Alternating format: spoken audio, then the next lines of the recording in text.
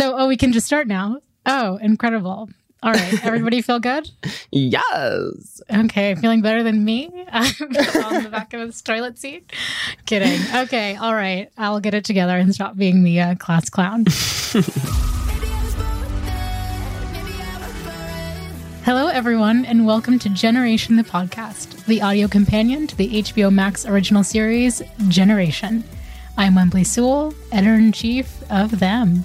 And I am Gigi Good, just a simple drag queen trying to make it in the big city. Today, we are talking to Zelda Barnz, co-creator of Generation, Haley Sanchez, who stars as Greta, and series writer Christina Nieves. So before we get into the conversations, why don't we start by talking about the episode? Wembley, go ahead, give us the rundown, tell us what happened. Well, this is going to be difficult because the episode is indeed titled Built for Pleasure, but I think it was built for my own personal social anxieties. Yes, I felt that for because everyone is meddling with everyone else's love life in certain ways.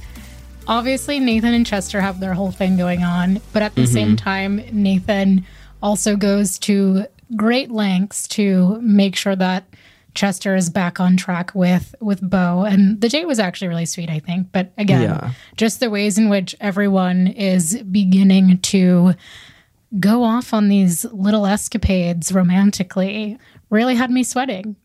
I will be definitely sweating bullets throughout this conversation as we get into just what in the world everyone is doing with their hearts during this episode. Gigi, what did you think? Well, I definitely, while I was watching this episode, felt the sweat dripping off of your face from New York. And I there were so many moments that I definitely felt the same way. But on the other hand, there were definitely some breakthroughs that were had, and there were definitely some good heartfelt moments as well to kind of balance out those very uncomfortable ones. But, you know, there's a lot of details we need to get into, so we should go ahead and get started. And with that, I want to say hello to Zelda, who's joining us once again. Hi. And also, hey to Christina. What's shaking bacon? Hey. Great to be here. Last but not least, we are welcoming back Haley Sanchez, who stars as Greta. Hello. So excited to have you here once again. It's been a minute. It's been a minute since we've had you on the show. And since that long minute, there's been a lot of growth in your character. I believe it was the episode where you had your very stressful failed hookup with Riley at the school trip. And now here we are in episode 10. Everything from that night is literally coming full circle, like in this episode. So excited to have you here. Greta and Riley seem to be considering giving their crushes on each other a second chance, which is very exciting for me. And I know it's very exciting for you, Wembley. Personally, absolutely. And very Greta's shocking encounter with Luz was also something that was a little bit unexpected. So talk to us a little bit about what has been happening for your character, Greta. I feel like she's kind of given herself this environment, and she's allowed herself to be in this environment around people who she feels really comfortable with. So there's a lot more growth happening a lot more rapidly. And she's kind of like allowing herself to find out these things, kind of like picking away at the crumbs of who she is, to kind of like look inside of herself and kind of figure it out. You know, it's been a really hard and somewhat painful process for her to really just kind of like zero in on like who she is, and asking herself these questions about who she is, what her interests are, and just kind of like diving deeper into that. So I think that like within this episode, I think she's asking herself so many questions and just kind of like allowing herself to see what might happen if she just like allows herself to be her, like and that's in like standing up for herself, even the small things, even just like skating or just like having a conversation with Luz. She's doing her best, you know, to just kind of like put together these pieces and do it at 100%, which she has never been able to do before. And now she is finally like has this space to be able to do that. My God, my heart. Well, this is going to make me feel terrible about saying what I'm about to say because I consider Luz my personal mortal enemy. But everything that you're saying about Greta's relationship to her and the considerations is really beautiful. So that did melt my cold heart just a little bit. But again, forgive me for the question I'm about to ask and like what it's about to get into. I have to set it up because Luz asks to kiss Greta, cough, cough. And there's this moment where Greta asserts what she wants without like putting it on to Luz like she kind of did with Riley. And like what you're saying, that does feel like growth. And let's play that clip actually. So does that mean I can kiss you? Because I really want to. No. No? No. Because why? Because I don't know you. See? You got some asshole in you. Mess. Here we go. More mess. I really thought that we were in a place where we were gearing up to have complete resolution for Riley and Greta to work things out. Look, I love to stand love, no matter how it, comes to be in most cases. I don't know how to feel about the fact that it's also kind of beginning to work with Luz too. So from everyone in the class, like, why are y'all messing with our hearts like this? Just everyone. I would love...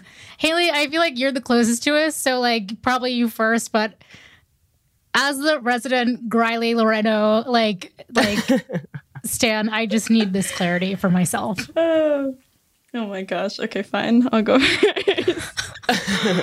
First of all, I think the important part of this interaction is seeing how Greta is standing up for herself in this moment.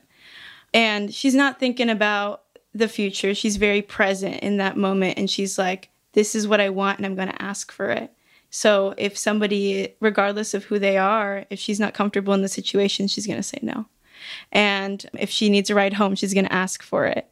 I saw this as a powerful moment for Greta, and right now, she's in this comfort moment of like, I'm the most comfortable that I've been until right then and there. It's like you see it and it's only growing, Yes, there's definitely things she's still uncomfortable with, but she's like definitely like taking these experiences and using them as growth.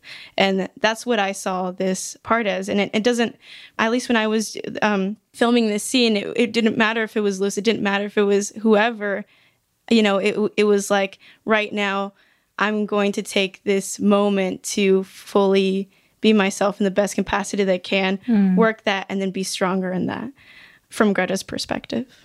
Yeah, I completely agree with everything Haley said. I definitely think that in that moment, Greta's kind of just thinking like, do I actually want to kiss this person? And the answer is no. And so she decides not to. And it's kind of that simple for her then. And I think before she would have questioned herself and been like, am I going to hurt this person's feelings? Like, I think she would have made herself small. And I think that in this moment, she's kind of just like, no, I don't want to kiss you, so I'm not going to. And you're going to give me a ride home. And it's just kind of her letting herself like feel that power and not just do whatever like Luz wants. I think also, too, I agree with what Zelda and Haley said. It's really well put. And I also think sometimes, like, when you meet your match, that shit's deep and really complicated. And sometimes, like, that's what, like, the fuckboys of the world help serve is, like, sometimes you can, like, say your truth with someone who means less, maybe, than, like, that person that is just your heart and entire fucking soul, And so I think, like, that's also a cool part of Luz and Greta's journey, is just, like, giving her access to those parts that hopefully maybe will eventually show up with Riley. But first, like, she's finding them in, like, a lower stakes situation with someone that, like, maybe is not her twin flame or whatever, you know? Let us pray. Yeah, we will see. We will see.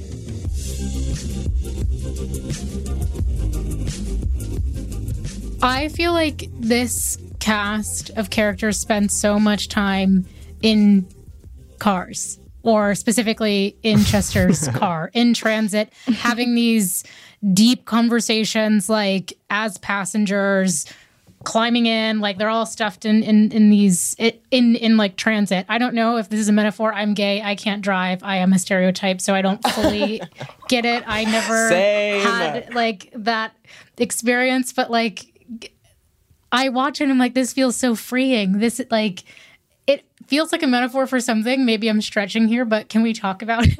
Yeah, no, I love that so much. I mean, I think that for me, I definitely spent a lot of time in cars growing up in Southern California, and I think that that is kind of the reality of the world that they're growing up in. Just if you want to get somewhere, you kind of do have to drive, which sometimes is a bummer, but sometimes is really fun, because driving with friends and just like playing music and having these conversations while driving is like really, really fun sometimes. And I think Chester also makes it fun. They all want to drive with Chester because he drives this really cool car, and you know he has an amazing playlist, and I think that it kind of just is woven into their lives. But it is true. They do spend a lot of time, in Chester's car in particular. I feel like that's real though. I feel like when I was in high school, I would spend like a lot of my free time in a car. Like I had a friend, the one friend who had a car, you know, and she had like this little Volkswagen Beetle, and we didn't even have a place that we were going to go to. We would just drive and listen to music and do these things. And that's just kind of how we spend our time. And also there was just like this freedom that we felt about having a car, you know, and having this place to go, even if it was nowhere. And that just set up kind of like the vibe and kind of like brought us all together because, you know, of having this car and having this freedom. Yeah, I think it's such a big part of so many people's teenage experience, because it's that first space that feels like it belongs to you in a way. Like you're the first place that you're completely insulated and sort of autonomous. Like you can play your music as loud as you want. In theory, you know, you can smoke in there, you can fuck in there. Like, you know, like the car is sort of like little, you know, before you get your own, before you get your own dorm room or your own apartment or whatever, like, you know, it's like the beta test of like your independence, like your first car. Yeah, no, absolutely. I mean, like, that's so real. Just I remember like learning how to drive. I was so scared at first because I was convinced that I would get into accidents all the time. I remember once I actually had my license and once I could actually just drive, it was like very, very freeing. And my dad always told me while I was like working on getting my license and like studying for the test and practicing, he was like, you're going to be really happy once you like have a license and can just drive. It's just like learning how can sometimes be scary. And I did not believe him, and he was right. This is aspirational. I really don't know how to drive. In fact, don't sue me, bird scooters. I did crash a bird scooter just yesterday. So, yeah. Welcome to LA. I'm also gay, and I can drive, but I cannot cook or do math, which are like the other two. Oh my God, I can't do any of these things. Wait, math is a gay thing? Cooking is a gay thing? Not being able to do math. It's like no. It's like there's three things. It's like driving, cooking, and doing math, and it's like gays pick one. It's like you can only do one of them if you're gay. Mine is driving. Okay, same. I haven't picked mine yet. Oh wow, this is Gigi's working. This is like my second coming out, I guess. Wow.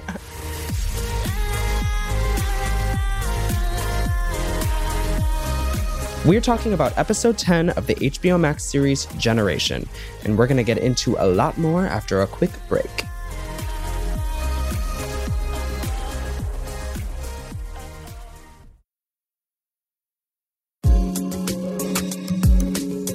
Hey everyone, welcome back. We're talking to Generation creator Zelda Barnz, series writer Christina Nieves, and Haley Sanchez, who stars as Greta.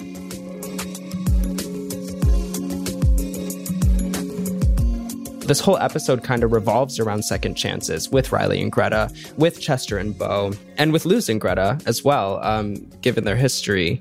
I guess kind of shifting gears just a little bit, Chester even seems to be taking a chance on Nathan by letting him keep his boyfriend charade up, which is questionable. It's questionable, isn't it? Like it's really hard to watch at some points because you can sense exactly how Nathan feels towards Chester, and that Chester knows that as well, but somehow they're both okay with it just being this elephant in the room. So I guess just for everyone in the classroom, like Wembley said, why explore this theme of second chances now?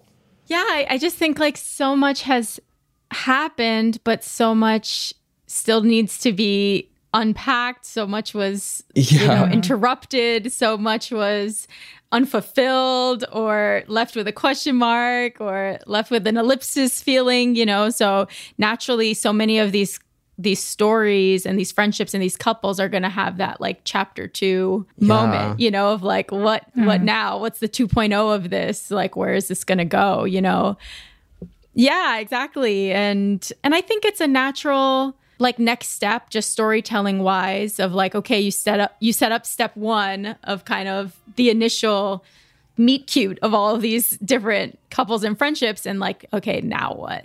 Which was the fun part of this part of the season and writing this episode, was the asking that question of okay, we like positioned all these characters in these places, such an exciting jumping off point, such a heartbreaking jumping off point, whatever, all their different situations. And what now, And that's such a like first love thing too, which was such another big theme of the episode, which it sounds like everyone was feeling the like sweaty pheromone of it all. Yes. Was very much a part of the episode too. And I think like goes hand in hand with like second chance and believing, like never giving up on love, sort of you're just a glutton. You're going to keep coming back for more. Right. I feel like a lot of the characters are just like very open, honest, and loving characters and are very willing to give a second chance. And I think at this point, especially at the end of the last half of the season, there was a lot of things that people almost like characters felt like they wouldn't be given a second chance, but because of the people that they're surrounded by, they have this opportunity to have that given to them because of kind of like the point that we left off on. It's kind of flowing into that second chance period because of all of these characters, want the other characters to succeed just like in life and with their decisions. I love that. And I think it's so true of the high school, like not to be like when I was in high school, but like, that I think it's such a cool part of storytelling of this time in our lives, because that just feels so fucking 18 to me, of just like, like you're just always hopeful that the shit's going to work out. And, you're not like, life hasn't beat you up yet to the point that you're like, girl, this will never work, Ooh. Like you're still got that like part of your heart that's open, like Haley's saying, that you want to believe in the good. There's so much optimism in that. Even if it's like an irreverent optimism, like at the heart of it, there's so much like hopefulness. I think a lot of coming of age can be described as like the yearning for second chances to like, make up for maybe, what you learned. Usually after heartbreak. But Zelda, I don't want to cut you off in case you had a strong feeling about the gift that is a second chance. Yeah, no, definitely. I mean, I think that up until this point, there hasn't been a lot of finality in any of these like love storylines. Like there hasn't been a lot of finality even between Nathan and Chester, because Chester and like his response to the voicemail wasn't really a very strong response. And he was kind of just like, oh yeah, it was funny. It's fine. Like we're all good. And he does say to Nathan, like, it's never going to be like that for us. But to Nathan, because he's so into Chester, doesn't quite feel like a firm rejection. And he does say, like, I want to be friends with you, and he agrees to fake date Nathan. So I think a little piece of Nathan is like, maybe there's hope. And also, you know, Riley never really got like an explanation for Greta's like nervous moment in the motel. Yeah, I think there have been a lot of these moments where characters didn't really ever get closure or any kind of like end to the person they had a crush on, really. So a lot of those are still kind of dragging on, and they're all kind of trying to figure out how to make it work.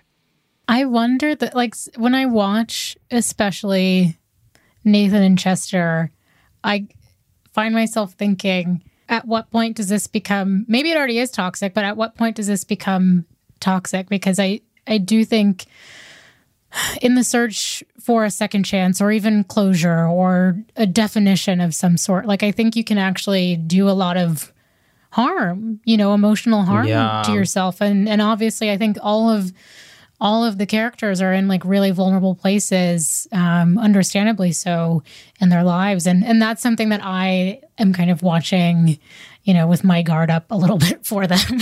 Yeah, I definitely think that dynamic is already a bit toxic, just because Chester does know how Nathan feels. Chester got a voicemail where Nathan like confessed his love, and he's agreeing to pretend to date Nathan. And I think it is just like, Chester's kind of doing it because he likes the attention a little bit. And I think Nathan's doing it because he likes at least getting to pretend that Chester like has feelings for him. And I definitely think that that's kind of toxic for both of them because it isn't really real. And I think that they'll both need to sort of work through that in their own ways. Can I ask something? Yes. Is Chester a Gemini?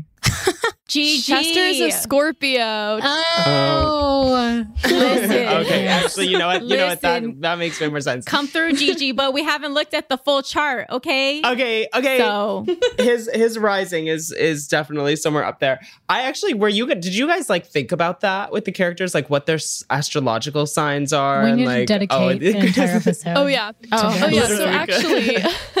So actually, at first, fun little anecdote. At first, Chester was a Leo, and Justice is a Leo, and we talked to Justice about it. Justice asked what Chester's astrological sign was, and we said Leo, and Justice was like, no, he feels more like a Scorpio to me, and so he changed it because Justice knows more about astrology than any of us.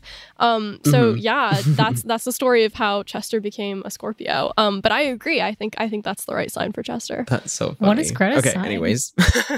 No, I have to know what Greta's sign is. I have it in a file somewhere. I can... Okay, top secret document. Top secret file. Yeah, let me know. But going off of everything we're just talking about, Christina, I feel like you have to play a role of like keeper of the keys in terms of like tying all of these tendons of potential. Is it toxic? Is it not? Is it full of budding romance? Whatever. What are you all considering when shaping what ultimately will be big future implications for all of these like very, again, vulnerable folks? yeah, I mean, this episode was such a joy to work on because it just felt like this was the chapter where we got to really dive deeper into the like chaotic, frenetic, heartbreaking, full love of it all, you know? And the whole time in the room, I was team love. I think it was like a team of like two. It was like me and Daniel versus the world. Like everyone else was like, no, it don't work out. It never works out. And I was like, it has to work out. So I think that's why I ended up getting this episode, because they were like, this optimistic Sagittarius ass bitch will write this. You but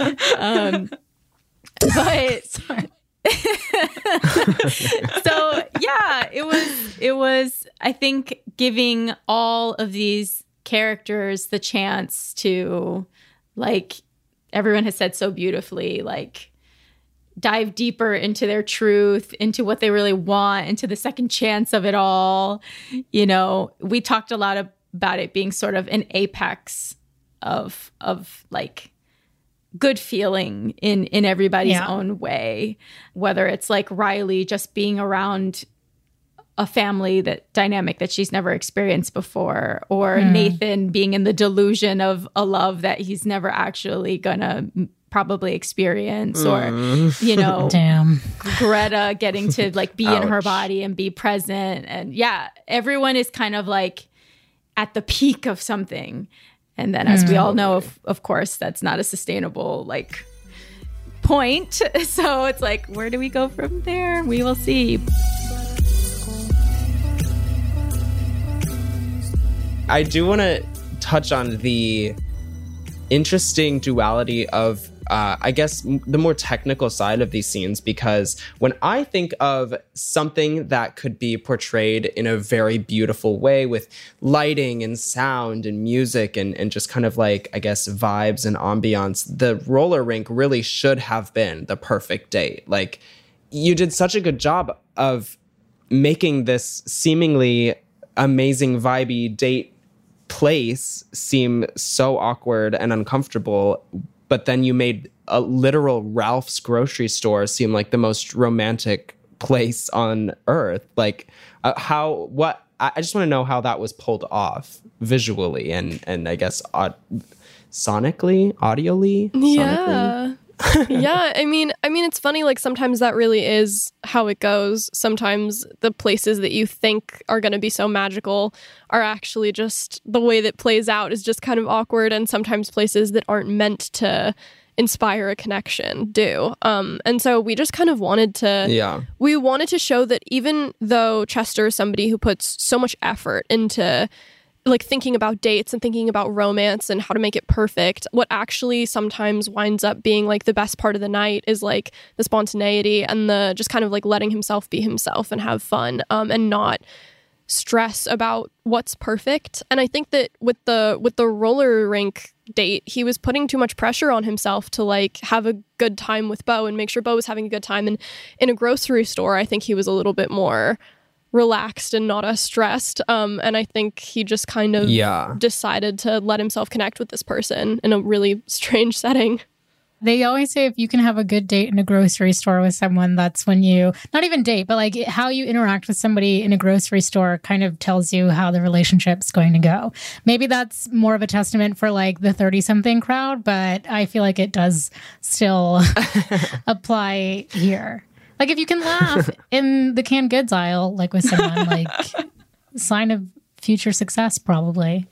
I'm sure Christina remembers this too, but we were also in the writer's room having all these conversations about how some like Gelson's and some other big chain grocery stores will have like bars and like live music playing sometimes. And we were just kind of like laughing about that and talking about that and thinking like, would Megan and Mark ever go to like a wine bar in a grocery store and like have that date? And we just loved that idea so much. Of course. And we were trying to kind of incorporate this idea of like this kind of like fancy high-end moment into like people literally shopping for like milk. And so, yeah, we were just having all these conversations about how to work that in. And that was one of the ways that we figured out how to do it. We just kept being like, what is just the antithesis of how things happened in the last date? Like, just what are the polar opposite things that, you know, to make these two experiences like night and day, you know, whether it's the location, you know, their plans, going to shit in the best way, and the tone, you know, the conversation, just from the moment that they see each other. And, you know, Chester has that moment of, I can choose to be my like normal autopilot. I run the show. I'm going to produce this moment, bitch, or I'm going to crack myself open and be vulnerable and just admit I'm nervous. And start from that place.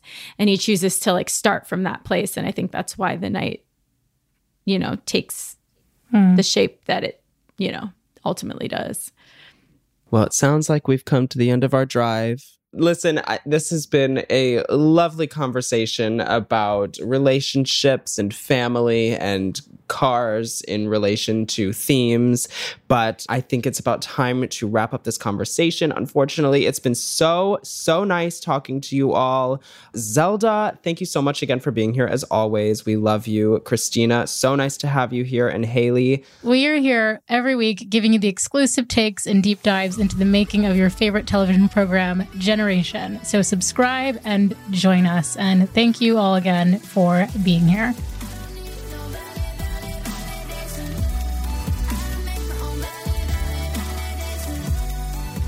Generation the Podcast is a production of HBO Max and iHeartRadio, hosted by us, Gigi Good and Wembley Sewell.